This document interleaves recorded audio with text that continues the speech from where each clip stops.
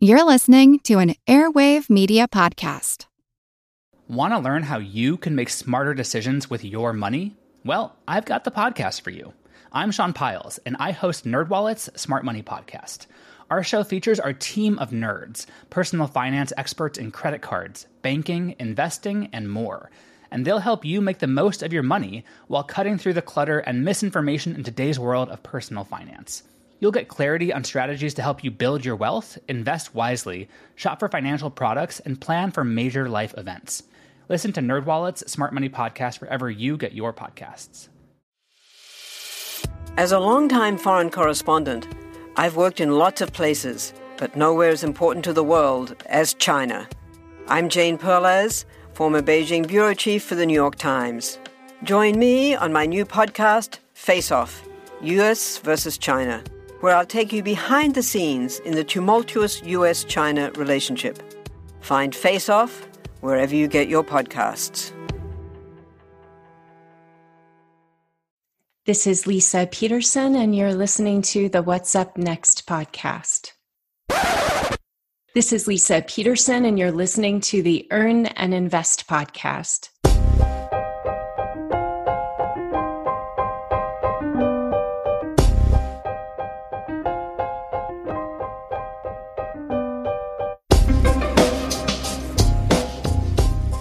What are the money stories you tell yourself? My mother had created herself a sort of script after my father died. She would continue at her current job until her 3 boys were ready for college. Then she would sell the house to pay for tuition and move into a small apartment. It was an important script, a necessary script.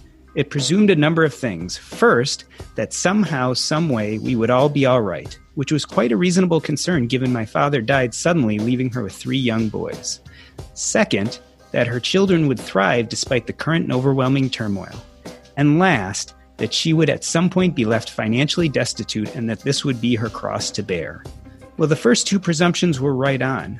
The third, not so much. Years later, a successful businesswoman now married to a CEO of a major company, my mom and stepdad were on the verge of graduating and sending their second of 5 children to college. My sister's one wish upon graduation was to eat at the local 5-star restaurant for a celebration dinner, and it threw my mother into a panic. Suddenly, all those years of fear, anxiety, and planned sacrifice came bubbling to the surface. This very expensive meal cut to the heart of this deeply held money script that my mom clung to for survival, even years after it no longer served its purpose. After much coaxing, cajoling, and even tears, we all went out to dinner and had a spectacular time. Yet my mother's reaction has stayed with me throughout all those years of my own financial maturation. And I have no doubt that it has had a profound effect on my own struggles with understanding that simple yet elusive concept that always seems to dance away from me. Enough. Lisa Peterson is a business expert, money and wealth coach, and founder of Wealth Clinic, a global community that helps entrepreneurs to improve their relationship with money through coaching, workshops, and retreats. Lisa shows us how to identify where we're stuck in business, break free of limiting beliefs, and create a thriving business so we live with less stress, greater freedom, and more money. Her forthcoming book, Mindful Millionaire, is set to be released in June of 2020. Lisa, welcome to the show. Thank you, Doc G. I'm so happy to be here. I'm so happy to have you. And as I had mentioned before we started recording, that you and I are both friends with Grant Sabatier, so I'm very glad he introduced me to you. Yes, he wrote the foreword to my book. It's an honor. Well, I'm going to start actually in a way that I don't usually. I'm going to start at the end, and then we're going to work our way back to the beginning. I was looking at one of your blog posts where you introduced the Mindful Millionaire, and you wrote, "Money has little to do with the kind of millionaire I want to be." And I wanted to start by having you explain, what exactly does that mean? When I think about the inner journey and the outer journey, which is what I'm bringing together in my work, I, for many years, had a hard time integrating my relationship with money into the spirituality. And so when I say that, it's coming from that, many, many years of trying to reconcile, how do I bring these two worlds together? And I feel like that's what I've done with this work, but it hasn't been an easy journey. Let's talk about the beginning of that journey. When you were younger, what was the relationship of money to spirituality or even sense of self? It sounds like it wasn't really developed yet. Yeah, it wasn't at all. I looked at money as the thing that was going to bring me the happiness I was seeking. I made that decision very, very early in life. And it wasn't until 10 years ago that I started bringing the two worlds together. So 20 years ago, I began my inner journey. So I spent 10 years completely separating the two. And then about 10 years later, I started realizing I couldn't do that anymore. As I was talking about in the introduction, I believe a lot of our relationship with money harkens back to our childhood, to those emotions we had or some of those traumas. Can you talk about some of the traumas you experienced in childhood that affected your beliefs about money, especially before you took that spiritual journey? Definitely. What I was faced with growing up is two parents who got married in their late teens and had no role models to help them understand their relationship with money. And they come together and they're both very emotional people who have come from pretty rough backgrounds. And so, as you can imagine, I'm growing up in a house where these two folks are trying to figure out what it means to be married, what it means to run a household, what it means to raise kids. And I kind of got caught in the crossfire. Interesting enough, some of us are born very similar to our parents. And I can say I was born very different than my parents, where I just really had a strong idea of right and wrong and how things are supposed to be done and how the world was supposed to look. And my parents were kind of hippies when, this is early 70s, and they were figuring things out. And I was like, you're wrong. This is the way it is from a very young age, especially about money. So that had a big impact. It's almost as if your parents pushed you to an extreme about how you felt about money. Like making money was really important to you in your young life, wasn't it? Definitely. I started my first business at 8. I remember the first time, I think I was 6 or 7, where someone showed me how you could take dimes and put them into a roll of dimes. And the idea that they multiplied, I'll never forget it. I got chills all over my body. I was like, I need lots of rolls of dimes because this adds up fast. And that obsession, continued. Do you think for you it was part of your genetics, or do you think somewhere deep down inside it was a conscious reaction to your parents' free-spiritedness? I think it's all of the above. But I will say, and I'm sure we'll end up talking more about this, the one thing that I do now understand deeply about myself is I have always had a very strong relationship with fear, and it led my life. And so there was something inside of me very early on that said, money helps you deal with fear. Maybe just because I was using it to fill that hole, because there was a lot of fear in my home about, are we going to lose our car? Are we going to lose our house? What's the latest catastrophe that's going to happen? And I would say, well, all those fights are about money. So it means that money is going to solve all the problems. And then you're right. It took it to the next level because, I was good at it. It's safe to say that you grew up with a certain amount of money insecurity. I did, because my parents were able to always have food on the table, a roof over our heads. It was the perception that everything was about to fall apart tomorrow that I lived with all the time. And as you got older, you found quite a bit of success making money. Did it calm those fears? I thought it did, but it wasn't until 1999 when my father was killed in a brutal way. And I don't know why it was, I was 32 at the time and I got this news, and it was like this fabricated idea of what had been helping me and how money. And by that time we weren't millionaires yet, but we were quickly on the pathway to becoming millionaires. And I saw through it for the first time that what I had been trying to do and create happiness and joy in my life wasn't working. And it was all just sort of a house of cards that fell. I was about to say, in the book, you mentioned really 2 episodes in your life that made you much more mindful about what you were doing with money. One was the unexpected and violent death of your father, and the other was an episode you had at a doctor's office. You want to tell us a little bit about that? So I began this spiritual journey after my father was killed. And then 14 years later, in 2013, I had already been going through a lot of other challenges with the passing of my mom, who got ovarian cancer, the passing of my grandmother. A lot of things had happened between those 14 years. But at the time, I was a financial advisor and a thriving practice. And I was sitting in my doctor's office right before Christmas in 2013. And a man walked into the doctor's office and pulled out a very large gun right in front of me, kind of looked at me and the other people in the doctor's office and said, "You might want to leave now," and ended up going on a shooting rampage and killed my doctor. I know it must be hard, but those two episodes in your life, can you succinctly say how they changed your mindset a little bit about the way you were thinking about money? Two things. The first, as I said, when my father was killed, it was like the deconstruction of the idea of the life I had been living and starting to question it. So that opened the door to mindfulness and meditation and spiritual studies. But in 2013, I had already been practicing. I was teaching meditation. I was helping a lot of people, not as a business, but as a hobby in a spiritual center I was teaching. But what happened in the situation with the shooting is that there was a moment in the doctor's office where I was so scared that I literally had the realization that I wasn't my fear. Like it separated this identification of this whole life of living within fear, that it still had a hold on me, and it broke away. Like it just broke away in that moment. And that's when it was like taking these blinders off around fear, where fear was dictating my decisions up to that moment. All of a sudden it wasn't anymore. And that began the new chapter. I see a parallel in your description with how you also described your mom and her battle with cancer. You describe a point where when she realized she was dying with cancer, it actually was more freeing as she was facing maybe what for her was her ultimate fear. Was that a similar type of situation?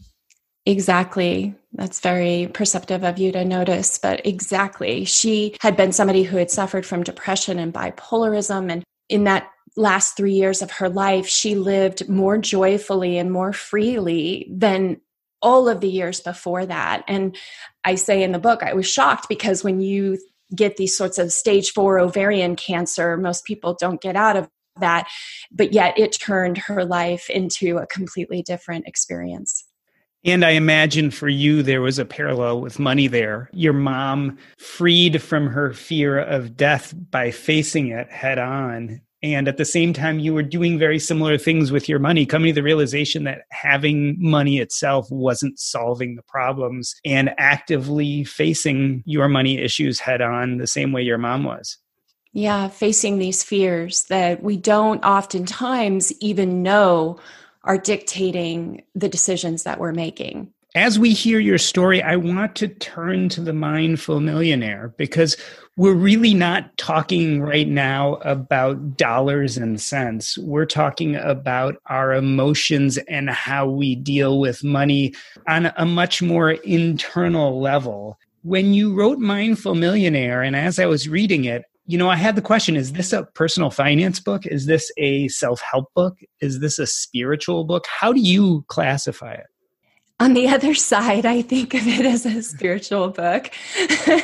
But when I was writing it, I want to be super crystal clear. It was inspired by my work with my clients. And it was about the stories that I was diving into, just like you started this conversation, where there were these stories that kept coming up over and over again. And what I found is the more I could dive into the stories, the more I could start to see, when you're working with hundreds of people, you start to see the themes that are playing out. And that was what I was like, wow, there's patterns to these ways that people are engaging with money. And I could see them over and over and over again. And so you can call it spiritual. I just call it self-realization, self-understanding. Like when we understand our fears as human beings, we become a very powerful, agile, resilient person.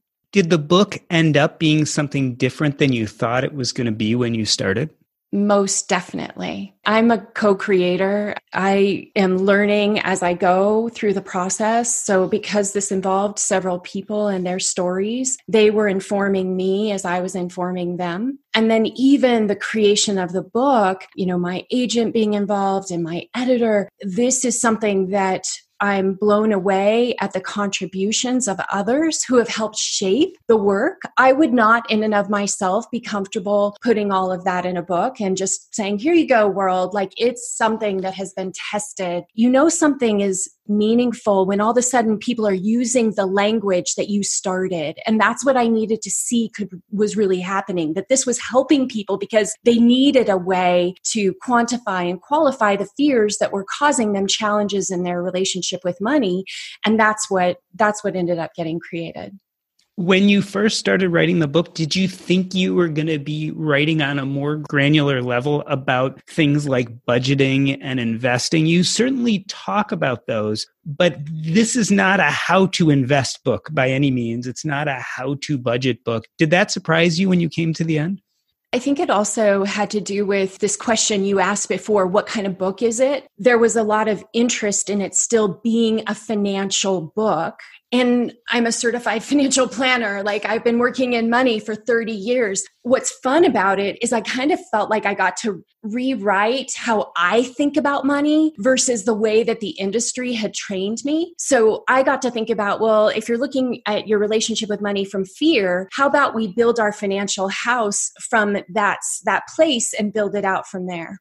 Interestingly enough, when you look at what's out there, book-wise, blogs, podcasts, most people who talk about personal finance really do spend a huge amount of time on money and cents. They're talking about how we spend our dollars, how we allocate them, even how we invest. Do you think we have it wrong?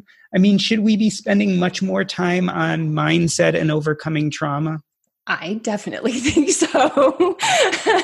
But I don't know that very many people have spent 20 years thinking about it like I have. Let's be honest. We live busy lives these days. We don't necessarily have a lot of time to sit on the cushion thinking about how does our fear of survival show up in all the ways that it shows up and how it affects our lives. Let me ask that same question a different way. Especially at the beginning of your career, when you solved people's budgeting and investing and even income problems, but didn't address more of their internal fears and worries, did that help them in the end?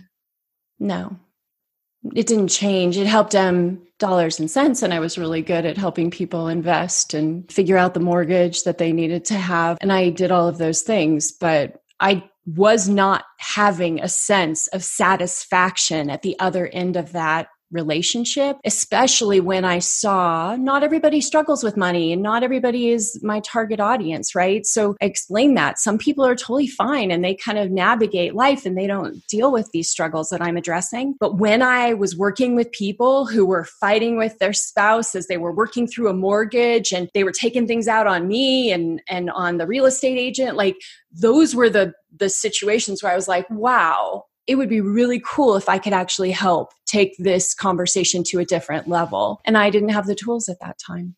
I feel like throughout the discussion in your book, there's a lot of talk about mindset. Can you talk a little bit about what is the scarcity and abundance mindset and what is this idea of limiting beliefs? Limiting beliefs and mindset are these descriptions that I think it's far more important what's behind the scenes with them. So the idea of a limiting belief is that we think that there is not enough. In many cases, if we keep going back, we might say there's not enough money. But if we kept asking the question over and over again, ultimately we arrive at what you mentioned in the beginning, which is I'm not enough in some way. So the limiting beliefs, all roads lead to this sense of I'm not enough. And so I'm going to fill the void with these things in money and resources and success and fame and status and so on. But when we get down to it, we're looking at the root. So the limiting belief allows us to look at the root cause of the challenges that we're facing in the external world. And the mindset is to me, it's about this ability to navigate and be aware of what's happening moment by moment by moment in our relationship with the world. And instead of reacting, which is what happens when we're operating from fear, we're able to respond from a place of wisdom and understanding and intuition and knowledge of our financial matters. So mindset is a collection of how are we approaching the things that are coming to us in life. It sounds almost as if until we understand the mindset, we're indeed filling our cup, but we're filling our cup with all the wrong things, so to speak. We can be, yeah. So a good portion of The Mindful Millionaire, at least the second half, describes the I Prosper method. Talk about what that is and how you came up with it. So like I said, this came out of working with private one-on-one clients who were sharing their money stories with me. And also these years of watching, I mentioned I've been teaching mindfulness and meditation for 20 years. And so this process of waking up to who we really are. And so what I was trying to do in my work is, when we coach one-on-one with someone, it's very specific to like that person and what's going on for them. But I could tell that if it was having so much effect on people one-on-one, it became very important that there be a more formalized process that people could follow and do it on their own. Like that's where I get really excited, because somebody could buy a book for $17.99, right? And be able to walk through these steps of looking at their intention and what they're trying to achieve. What's the pattern that's coming up? What is the opportunity to change that pattern? And so each of I Prosper, it's, an acronym where it's telling you part of these steps that you're going to want to go through to opening up to what is this money story? What's happening underneath it? And what can I heal inside of that money story that helps me to create a new relationship with money? All right, so most of us know the bad news already. If you were using Mint as a budgeting app, it has shut down. But the good news is there's something better, and it's called Monarch Money. I started using Monarch Money myself about 5 months ago, and I knew immediately that I liked it more than any other budgeting app I had ever used. For one, it focuses on collaboration. This is easy to share with your spouse, your partner, your financial advisor. And it's aspirational. Not only can you look at your current budget, but what do you want to buy? What do you want your goals to be? You can focus on those in Monarch Money. It's the next generation of personal finance apps. Monarch is the top-rated all-in-one personal finance app. It gives you a comprehensive view of all your accounts, investments, transactions, and more. Furthermore, you can create custom budgets, track progress toward financial goals, and collaborate with your partner. And now get an extended 30-day free trial when you go to monarchmoney.com/earn. Again, that's monarchmoney.com/EARN. What I like about this app is it's intuitive, easy to use, quick to sign on. It's collaborative, as we talked about. It's customizable. The idea is you can use this app the way you want to use it. And the reason why is the Monarch Money team is customer focused. They are focusing on you, me, and all the other people who want to use this app to live a better financial life. After trying out Monarch Money for myself, I understand why it's the top-rated personal finance app. And right now, listeners of this show will get an extended 30-day free trial when you go to monarchmoney.com/earn. That's monarchmoney.com/EARN for your extended 30-day free trial. You know what? I love our meals from Factor. My son started getting them about a year ago when he needed a quick alternative to meals on the go. But where we've really enjoyed them is we've been remodeling our kitchen. That's right, we've had no access to our kitchen for the last few weeks. And some nights we just had no idea what to do for a meal. That is where Factor came in. We would just pop the meal in the microwave, and 2 minutes later, we'd have a fantastic meal. You can do the exact same thing, and there's tons of variety. Choose from a weekly menu of 35 options, including Calorie Smart, Keto, Protein Plus, or Vegan and Veggie. Also discover more than 60 add-ons every week. These are chef-prepared meals, and let me tell you, they are delicious. No fuss, no mess. You just put it in the microwave, and 2 minutes later, you have a meal. This is tailored to your schedule. You can customize your weekly meals with the flexibility to get as much or as little as you need. Head to factormeals.com/earn50 and use your code earn50 to get 50% off your first box plus 20% off your next box. That's code earn50 at factormeals.com/earn50 to get 50% off your first box plus 20% off your next box while your subscription is active. And some of the messages and instructions you give are not things we normally hear when we think about finance. I mean, you're talking about meditation, you're talking about journaling. That's kind of a new concept when talking about how to manage our finances. Have you gotten pushback with using these methods? Do people take to it immediately, or is there some questioning of whether that is related at all to how you deal with money? Well, the book hasn't come out yet, so but the people who have gone through this process, there's over 100 people who have taken the course and given me feedback and allowed me to continue to improve it. What happened was they were trying it out, telling me what was helping, tell me where they got stuck, what wasn't clear to them. And so the process is from the people who were actually inside of it and having it help them make breakthroughs. What I've also found is, and I say this in the book, it's not something that you just one and done. It's like you are going to probably revisit it. And every time you revisit it, you're going to be approaching it from the new you, and you're going to have new goals that you're setting for yourself. So yes, I mean, it's not meant for everyone. I will say there's a book that's been around for more than 25 years called The Artist's Way by Julia Cameron. And she definitely inspired me to see that it was possible to evoke the art of journaling and using that art to heal yourself in whatever ways you're ready to see something new. I was really hit by the fact that you really don't have to dive in the book very far to realize that this is going to be deep work. It's going to be a journey. This is not something you're just going to read flippantly, put down, and it's going to solve your problems. Do you think that's surprising to people when you tell them, hey, if you really want to get a hold of these things, you're going to have to do the work and it's going to take time and effort? I think you are spot on that most people don't have any idea what they're getting into with it. And I will say that a lot of the people who come to me have faced some sort of turmoil, more recently in their lives that give them the incentive to make some changes, right? They know they're looking for some help. They've gone through a divorce. They're trying to reorganize their life in the new normal. They've lost someone who's really important to them. They've lost a job. They're ready to create a new career. I will say that if you're at one of those pivotal moments where a shift is going to take place, this is a perfect companion to that process because you can do it at your own pace. You can integrate it into whatever is coming up for you. And money typically affects, it's related to just about any kind of crisis that we can deal with. I was also very pleasantly surprised that a lot of what you preach is self-acceptance and even self-celebration. And that's something we also don't necessarily always find when we're trying to learn how to deal with our finances. Whether people mean it or not, there's a little bit of shaming, right? You should spend less. You should budget better. You should work harder and, get a better job and side hustle more. I didn't get that feeling at all for Unmindful Millionaire. How important is self-acceptance in this process?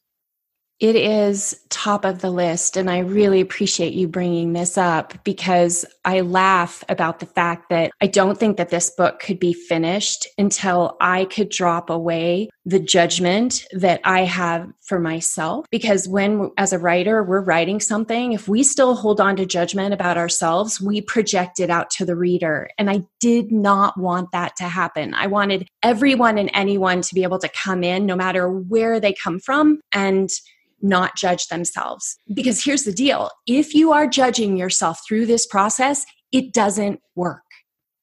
It causes you pain. And so I even try to, mention, and Grant reminded me of this. It's like, put it down and sit with it. If you're going forward and you've got a judgmental mind as you're reading this book, there's something you need to sit with and work through because that's not the spirit in which it was written. I have a favorite saying about how we look at our past, because as you're talking about judging yourself, I think we also have to reclaim our past a little bit, or at least look at it in a different lens. And my favorite saying is that we tell ourselves the stories about our lives that make it bearable, or better yet, magical and mystical. And this harkens back to me a lot about this idea of building yourself up as the protagonist. And I think you talk in the book about the hero story. Can you tell us a little bit about what the hero story is and how it plays a role in the I Prosper method? I love the hero's journey based on the work of Joseph Campbell and how it does what you're talking about. It helps us to better understand the story that we've been living in the past and also think about what are the stories that we're creating for the future. Now, I love how you're saying sometimes we can have this Pollyanna idea of like what the past looked like. And the problem with that is that we don't learn from the past in the same way when we gloss over the painful stuff and we just kind of push it aside or avoid it. And so why this part of the story is in the middle of I Prosper, the S, is because I knew that we needed some time to be able to start learning what it means to become honest with ourselves about money before we start thinking about, well, what is that story I've been telling myself? And here with the hero, the idea is the sooner we can all see ourselves honestly as the hero of our own journey, what we've overcome, what battles we've faced, and what we've had to deal with the difficult stuff, and then came out on the other side, a different, changed, person that we love and appreciate. Like, let's do that. And we're going through, in many cases, hero's journeys all the time in many different ways in our lives. We might have a hero's journey with our relationships. We might have a hero's journey with money. So when we start learning this concept, it becomes fun, I think, because we think, oh, wow, I was on a hero's journey with that whole episode. And I can see how that process has enriched my life now. Let's talk a little bit about who the market is for this book. Who do you see buying it? So I learned during the process of book publishing that women actually are the number one buyers of books in general. They buy books for men even. So lucky me that the audience is very oriented to women. I would say about 80% of my clients are women and 20% men. But the men, when they come, they are right there and they're excited about it and they don't mind being a minority in the group. Women in our culture have always had, I think, more permission to be in touch with their feelings and be in touch with their emotions and do this thing called journaling. And I think that there's a lot of curiosity by women right now throughout the world. I get communications from India, from countries that just, I'm like, I didn't even know that was a country, being interested in this sort of work right now, because there's such a desire to come into our own sense of power in our own way with money. And that's what this book is inviting us to learn about. One thing that struck me is that certainly for people who are struggling to make ends meet, could benefit from this book. But there are also a group of people who I put myself in the category who maybe have figured out how to make and save and even invest money, and yet still our relationships with it aren't clear. And we still struggle with what to do with not only the money we make, but finding a sense of purpose connected to that money. So I think that there are a lot of people out there who are not struggling day to day, but maybe the relationship with money still isn't as prosperous, so to speak, as it could be. And that's what I found in my own journey, right? So I became a self-made millionaire in my mid-30s. FIRE wasn't something that people were talking about at that time. So I guess we were FIRE. But nonetheless, I have been the chief student of this work, and it hasn't been because I was struggling with how to take care of my money. It was because of all the stuff underneath. And so I'm very clear in the beginning that this book is for both people. But if you think about it, at the root of both challenges, when you read the book, you realize, oh, they both are the same root cause. There's this feeling inside that there is a void. There is something I'm missing. I'm not fully living my life in the way that I know that I can. And awakening those possibilities is what the process is about. How have the lessons you learned by writing this book and this journey you've made affect child rearing? How has it changed your interactions with your kids and money?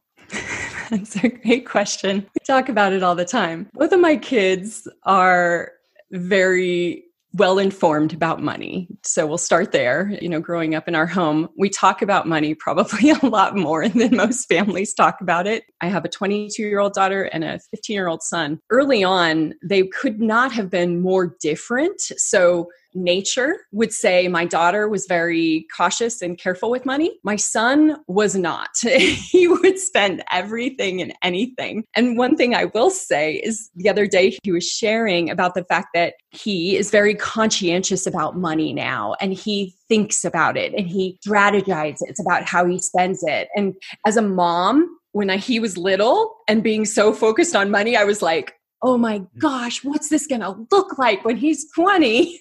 And now he's like, I don't like spending money. I like being very calculated in what I choose to spend my money on. So that's how he's interpreting it. And I'm sure it will continue to evolve, but it does warm my heart that he's more sensitive than he was. And funny, right? He looks like my family. He acts more like my family. There are definitely some the nature things that I'm like, this is interesting. I think there are different ways to teach our children when it comes to money. One is didactic teaching, where we sit down and teach them about it. Another is modeling, where they see us go through the world. And the last is experiential, when they get thrown out into the world to deal with it on their own and have to, make mistakes and have wins and losses. Your children probably learned a lot from you by didactic teaching, but I bet they also learned a lot from watching you go through this journey yourself. Do they ever talk about, Mom, I saw when you struggled with this and now it makes a lot of sense to me? Oh, yeah. We talk about that sort of stuff. And I actually think that we're better at modeling than we are at the didactic teaching. Maybe it's my hippie roots, but I'm pretty open for our children to make all of their own decisions, even something like politics. Like my daughter, when she was 19 and off in college, she's like, it really would have helped if you had given me a little more of a foundation about politics, because I have no idea what people are talking about. So that's how we run. And I think money is the same way, that I know that I didn't learn by my parents telling me things. I learned by what they were doing, and then I did the exact opposite. So I think the relationship that my husband and I have, and we've been together for almost 32 years, we are so communicative and open about what's going on and our feelings and how things are bothering us and what's coming up. And I feel like that creates a whole person around the relationship with money, to just see it and see the struggles and not have it be sugar-coated or hid. I would have to agree with you with our kids too. I feel like the didactic teaching we've done probably has not nearly stuck as much as the modeling and the chances we gave them to experientially learn when we could put them in a safe enough environment that they could fail, get back up, and start again. And those have probably been the best learning experiences for our kids. Let's take a little bit of a victory lap here. Talk to me about some of the people who've gone through the iProsper process and talk about some of their victories. What have they learned and how has this helped their life? So one of the stories I cover in the book is around a business owner who had been in business for 5 or 6 years. And what had happened was the fears around money, even though she could be a successful business owner, meaning she kept the doors open, she kept the bills paid. What was really happening behind the scenes is she wasn't charging enough. She wasn't able to pay off liens, and things from the IRS. Like there were a lot of stories behind the scenes that started to come out as we were working together. And so the shift, which has been huge, is on the other side of it. There's a realization that the avoidance with money was coming from these rooted places inside, feeling not loved, feeling not accepted, feeling not worthy of getting paid what she needed to be paid from her clients. And so as she moved through the process, she was able to increase her prices, take more ownership of what it meant to be a business owner, take more responsibility, and all these things like marketing that she had actually gotten away with not doing much of. Like all the holes in the business started to come out through the process of once you feel more solid and strong in your own self and your own self-acceptance. It's amazing because again, the lens is oriented to money. So it's like, well, why isn't that working? And then, a few stages down and, I see that I'm not taking responsibility. I need to take a different approach. And so on the other side, there's the changes in the structure of her business and her being able to 10 times the profit that she was making in a business in a very short amount of time. And what's funny is the first year of doing this work, she was like, this has nothing to do with me and the prices I'm charging. And by the way, I'm not going to charge. I can't. My business will fall apart if I charge more. Nobody will stay. And then a year into it, it's like, okay, I'm tired of fighting you on this. I'm going to try it, right? It was like a huge turning point. And after that, it was like, wow, this stuff is really working. But far more important than any of that is the story of the struggles that are going on behind the scenes, even behind the business in someone's personal life. And what happens when they start to step into their own sense of power and their own sense of, I can do this. And I can be the CEO of my life and I can create the things that I'm wanting. And oh, by the way, I'm not going to hang out with people who don't value me and respect me, including loving relationships that aren't serving me in my highest and best. And so, yeah, it touches every aspect. And that's kind of what's happened for this person who continues to grow and shift and expand into this life that she wants to be living versus what she didn't want to be living, but was too afraid to make a change on. I feel like undercharging is one of those prototypical signs that someone is undervaluing themselves, not just in the marketplace, but personally. And I think we see that over and over again. I imagine in your work, you see that quite often.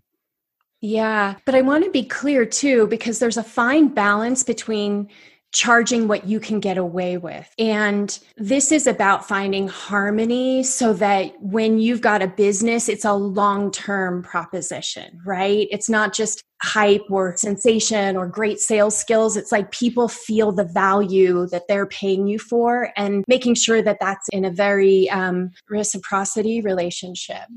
I feel almost like there's an intrinsic value, which the work we do has, and then you can toggle up or down in that, but there's a certain lane, I guess, to stay in, and maybe that's what you're referring to. And keep in mind, it's not like there's some utopian in between. It's that we're the ones deciding that, but we're paying attention to it with a mindful approach of what's happening here. And you're right, under-earning and, whether we're a business owner or we're working for an employer. I mean, when I worked in the corporate world, I was in the beginning not the highest person. I had a funny thing happen. I had a boss, her assistant went out of town for a couple of weeks. She had somebody working with her for temporary. She printed out somehow all the salaries of the whole entire team on the group computer. And then I think I was printing a whole bunch of stuff. So I printed a stack of stuff. I was on BART riding the subway home one night and I'm like, oh my gosh, whoa. And I noticed that the men were paid more than the women in this very executive job. And it was for a woman boss. And I learned a lot. And after that, I never got paid less than my peers. But it was the lack of information that I just didn't know. Yeah, sounds like it was quite eye-opening. Maybe we all should experience that once or twice in life. Yeah, I think there's been more of an emphasis on transparency in salaries. And I'm excited about that because I was like blown away. Within 6 months, I got not quite double, but almost a double in my pay. It's certainly the type of advice we give people when they're looking for a new job. It's, go find out what other people are making at your level in your type of business and make sure you know what your salary range should be for the skills you have. I think that's very helpful. We talked about what some of the people have learned by going through this process. What have you learned by going through this process and learning how to coach people in this manner? So personally, one of the things that I've been learning just recently after finishing the book is the fact that one of the things I was actually dealing with growing up was a lot of shame because of the fact that we were lower middle class in a middle class arrangement. And I had no idea about how deep that sort of stuff goes when we're moving from sort of lower class to middle class to, what we call upper class and the dynamics involved. And so it's really opened me up to understanding this relationship with money at a whole new level when we think about class systems and the communication that goes on in those. I take all of these things that I'm learning and I channel them into the coaching that I do with people now, which is finding these pockets of how can you learn from your past? What are the ways in which you can open up, healthy and interesting conversations with yourself, with your family, that lead you to better integration of the past? So in my coaching, I think I'm a continuous learner. I'm always open to seeing the nuances of what's happening in someone's relationship with money and how that can continue to be channeled back into this work. I also think that this book, it's fun because I'm learning, and things that I wrote 6 months ago, I may not agree with today, because it's a living, breathing map that helps us sort of question things. And so it's cool that we live in times where we have this, electronic and internet way of communicating with people, so we can update things. We can be human. We can say, hey, I've had a shift. I saw something that made me think a little differently about that. And as I'm growing, I think the work and the body of work will continue to grow and make a bigger impact in people's lives. One of the things I was impressed by in The Mindful Millionaire is that shifting and growing framework is very clear in the way you've written the process out. It was very clear to me as the reader that this was an iterative process, something you start in one place, end in another, and maybe circle back and even start again. And I felt like the book left space for you to continue growing. And it sounds like you're creating communities outside the book for people once they've gone through the process to stay engaged and keep growing. Is that right? Yeah, I was really inspired by Hal Elrod's Miracle Morning, in that when people are doing a process like this, you really don't want to be alone. You don't want to feel like you don't have anyone to talk to. And so the idea of bringing people together and having a self kind of running community where people can ask questions, they can, hey, I'm working on my sacral chakra, and whatever it is, the language that we use in the book, anybody interested in kind of going through this process with me, tag teaming, accountability, like all of those things. I have no idea what will ultimately happen, but I wanted to create the framework where like-minded people who come together and have these conversations and support one another. Clearly, there is a lot of internal work to be done when you go through the process. So it makes a lot of sense that there's also some external connections to keep you engaged and involved, and maybe even outside of your head for a few minutes, since it's such an introverted process. And then being able to tie it too into the money. It's funny because one of the things I'm still learning about is, because it can take some time to do the inner work, at what point is it appropriate to turn your attention to the outer financial experiences? And I'll be super clear that even though I've been working in finance for 30 years, as I wrote the process, I would go back and be like, oh my gosh, you need to go do an insurance inventory. You need to go pay attention to how much money you're spending on these things. And it's something that each person I've trusted so far, that people know when they're ready to make it very practical. I'm trying to give it all in the book, but I can see how sometimes you have to do the inner work a few times. And then all of a sudden you're like, okay, now I'm ready to take more responsibility with my finances. And that's okay. At the end of this journey that you've taken, the 20 or 30 years of practicing personal finance, coaching, and now putting your philosophy all together in one place, I have a basic, simple question. Do you worry about money anymore? I don't. Now, that's coming from someone who has pretty good net worth. So I want to be super clear. I can't separate that from it. But it's funny. The best comparison I can make, old self, new self, is my husband hasn't even gone through the full process yet with the book. He's waiting for the final version, and he's still in that place. So I can see the contrast of the fear and the worry come through and give him grief. So it's an interesting test for me to see, like, wow, I've come so far, because that is not why I'm making decisions. In fact, now we sort of, he can almost look at me like I'm reckless, because he thinks that should be the cornerstone of the decision. And I no longer live there. I'm all about what's the experience, what's going to happen as a result of these choices that we're making. It's a very, very different way to live from where I came from. And just, about that caveat you mentioned in the beginning about your net worth, you also had a very reasonable net worth when you started this process. I imagine you were in a very different emotional place, even though you were doing well financially. Yes. However, in 2006, we got a phone call from our financial advisor that all of our assets were gone and that we weren't sure that they were going to ever be given back. I didn't talk about that, I don't think, in the book, but we spent about 18 months and eventually got the money back because of some class action lawsuits with the investment products that we had invested in. But I want to be clear, like, it can all go away in any moment. I mean, I have that.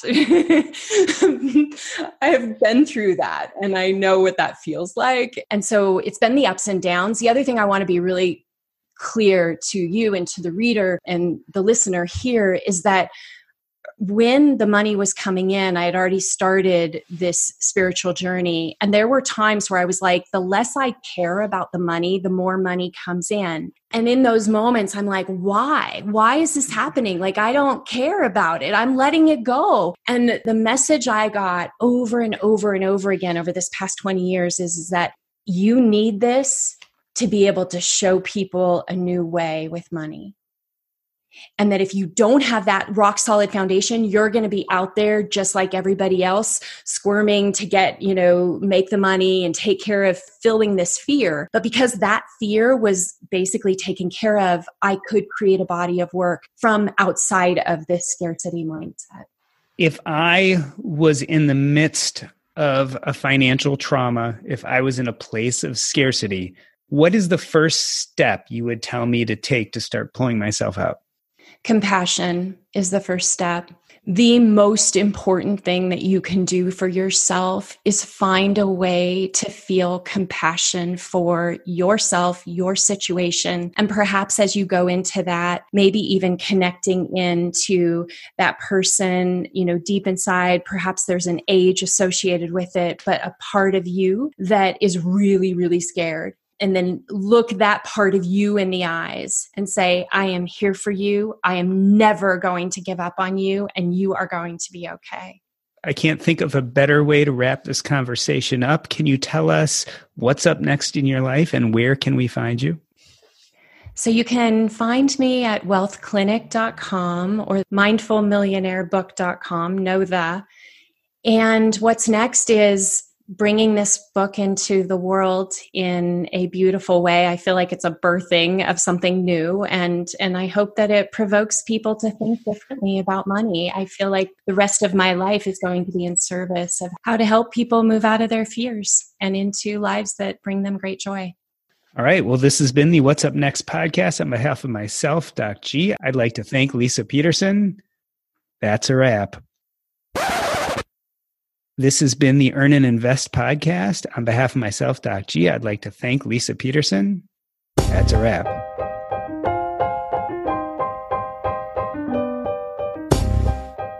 You ever scrolling through your Facebook feed and wonder, boy, I wish I could listen to another episode of the What's Up Next podcast? Well, now you can engage our content in two different ways. One, you can go to our website, www.diversefy.com. That is DIVERSEFI.com, and go to the top and just click on the podcast button. Or you can check us out on Facebook at the What's Up Next podcast Facebook group. The easiest way to get there is www.diversefy.com/Facebook. That's DIVERSEFI.com/Facebook. We hope to see you there and engage with our community on topics very similar to the ones you'll find on the podcast. Now back to the show. So we're back with Jessica Garbarino from the Facebook page. Jessica, you had some questions you wanted to ask me. Is that right? I know that, Doc G, you have a big announcement about the podcast, and I think I'd like you to talk about that to our listeners. So we've been teasing this for a little while, but the name of the podcast is changing. As you guys know, we've gone by What's Up Next since the beginning of the podcast. That was November of 2018. But the new name is, drumroll please, Earn and Invest. As someone who's maybe not familiar with how you came up with the first name of the podcast, maybe you can walk us through the history of the first name and then maybe talk to us a little bit about why the name change. So we came up with What's Up Next because it really fit what we were trying to do. when we came onto the scene, there were a lot of people who were talking about financial independence, and there were a number of great podcasts that were talking about financial independence. So Paul and I at that time didn't feel like we were going to add to the conversation by giving people more tools and ammunition to become financially independent. We felt other people were doing a better job at that. But what we did feel is that we could take those discussions to the next level, that we could have these next level conversations about financial independence, personal finance, sort of the what now, okay? So you've made a plan towards getting financially stable. You've worked on your side hustles. You've maximized your W-2 income. You've already calculated out what your needs are going to be. You're thinking about retirement planning. Once you've got all that covered, I, in my personal life, realized that there was still another story to be told. There was still more I had to think about how I wanted my life to be and what my unique purpose and identity and connections were. So our goal was to really work on that next level content. So What's Up Next was just fun, and we thought it was clever, and it really got to the root of what we were trying to accomplish. There was only one problem, and it ended up being a significant problem. Okay, and I can imagine what that problem may have been, because I think I even asked you the same question, saying, what's up next? What does that mean? Yeah, it was a big problem that people didn't know what it meant. And furthermore, someone would come across our podcast and it wouldn't be readily apparent to them what it was about. So as we got more and more downloads and people were more interested in it, it would start showing up on Apple Podcasts, at the bottom where if you are listening to a podcast, it might say, you may also like these podcasts. Or when we had a particularly good week or day, it might end up on the charts for investing or business, but people wouldn't know what we were. So it would be real easy for them to skip over it because the title didn't really tell people anything about what the content of the podcast was. And the cover art didn't either. And don't get me wrong, the hard part about this is I love the name. What's Up Next to me still is very near and dear and really does describe a lot of what we do. And Dave from Accidental Fire was the one who did our original logo. And I love that too. It just wasn't serving the purpose of the podcast, which was to get people engaged and to listen. And if they didn't know what it was about, I just felt like they weren't going to want to come and listen. I have to tell you, when I first came into the Facebook group page, I thought it was What's Up Doc. Like I was thinking Bugs Bunny.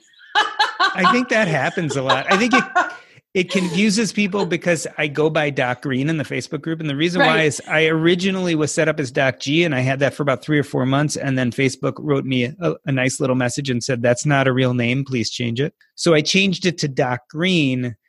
Some people realize that I'm a medical doctor. A lot of people don't. And I think it just confuses people. Originally, I didn't want to go by my real name just because I was talking about sensitive information, my finances, et cetera. So I've kept the anonymous Doc G or Doc Green, but I think it does confuse people a little bit. And people also ask, is this a podcast about medicine or only for doctors? And certainly we definitely have physician listeners, and I'm a physician, so that I'm part of that community.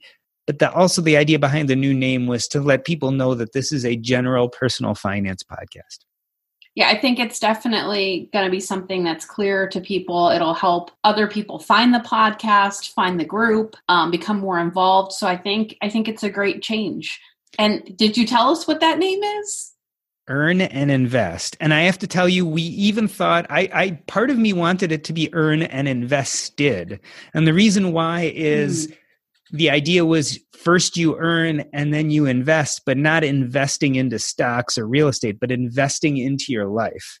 And that gets back to the kind of what's up next is investing in your life. I decided for simplicity's sake to leave it as Earn and Invest, but in some senses, it's actually Earn and Invested, which is the idea of becoming more invested in your life. And that's what I hope people learn from the podcast.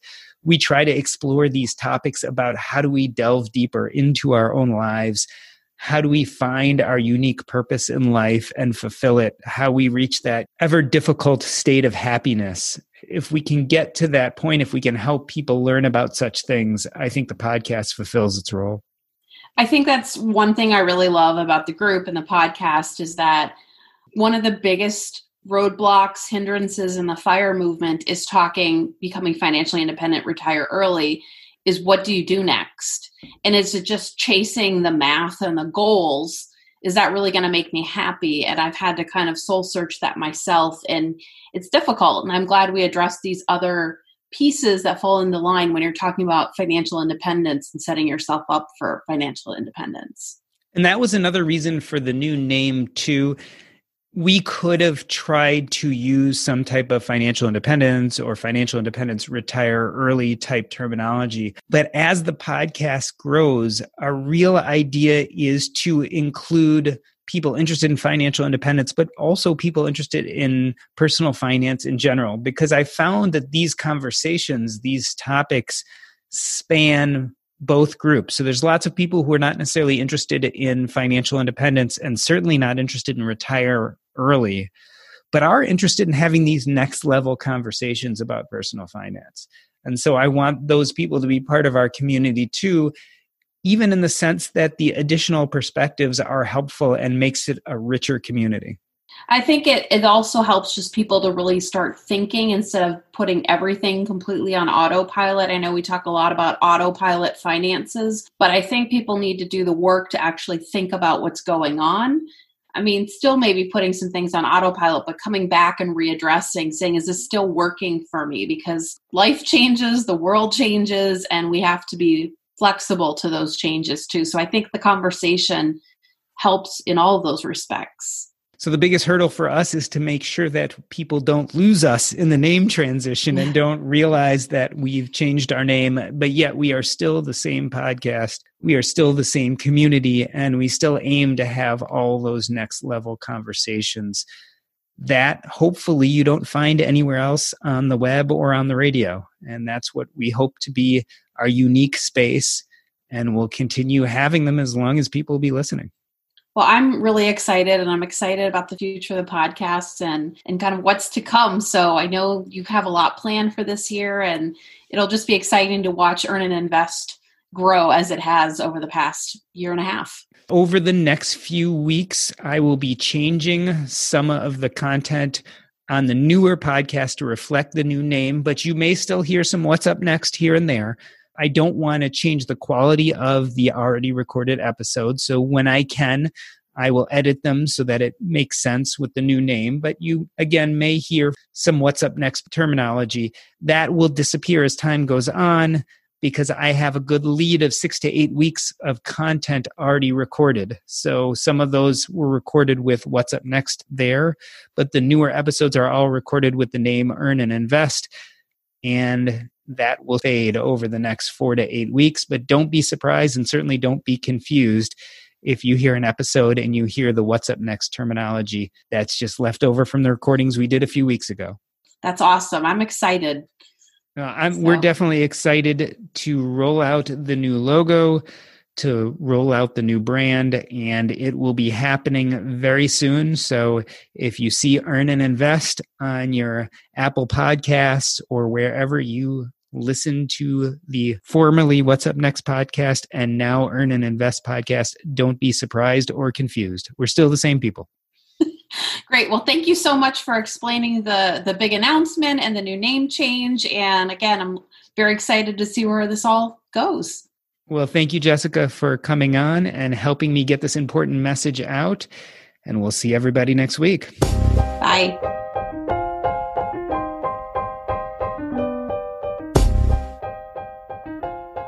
Cool. Awesome. Thank you so much. Your questions are amazing. And I've just only had a couple conversations about it so far. And so I'm deeply grateful for you taking this time and being interested. No, it's my pleasure. And I wanted to bring a conversation that had enough depth that was fitting for your book, because I can tell very clearly you put a lot of time, thought, effort, and work into it. And I don't say that lightly, because I think the book is about doing deep work. And so I didn't want to just hit you with a series of, run-of-the-mill basic questions that didn't really delve into some of what you're talking about here. So it was important to me that I could come at you with something of substance as opposed to just, the run-of-the-mill interview questions. I hear it, and I appreciate it so much. And it's great, and it's just fun to hear kind of what you're up to and how you think about things and how you handle your podcast. It's really cool as I get ready to do mine.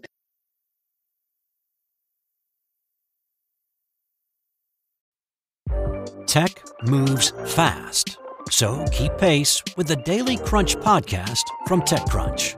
With new episodes every day, this podcast will give you a quick overview on everything you need and should know about startups, new tech, regulations, and more. Listen to TechCrunch Daily Crunch now, wherever you get your podcasts. That's TechCrunch Daily Crunch, wherever you get your podcasts. You care about your money. Of course you do. So why aren't you listening to SoFi Daily? This podcast will keep you updated on the latest news in the stock market and how it could impact your financial life. Stay on top of what's happening. Listen to SoFi Daily, wherever you get your podcasts. That's SoFi Daily, wherever you get your podcasts.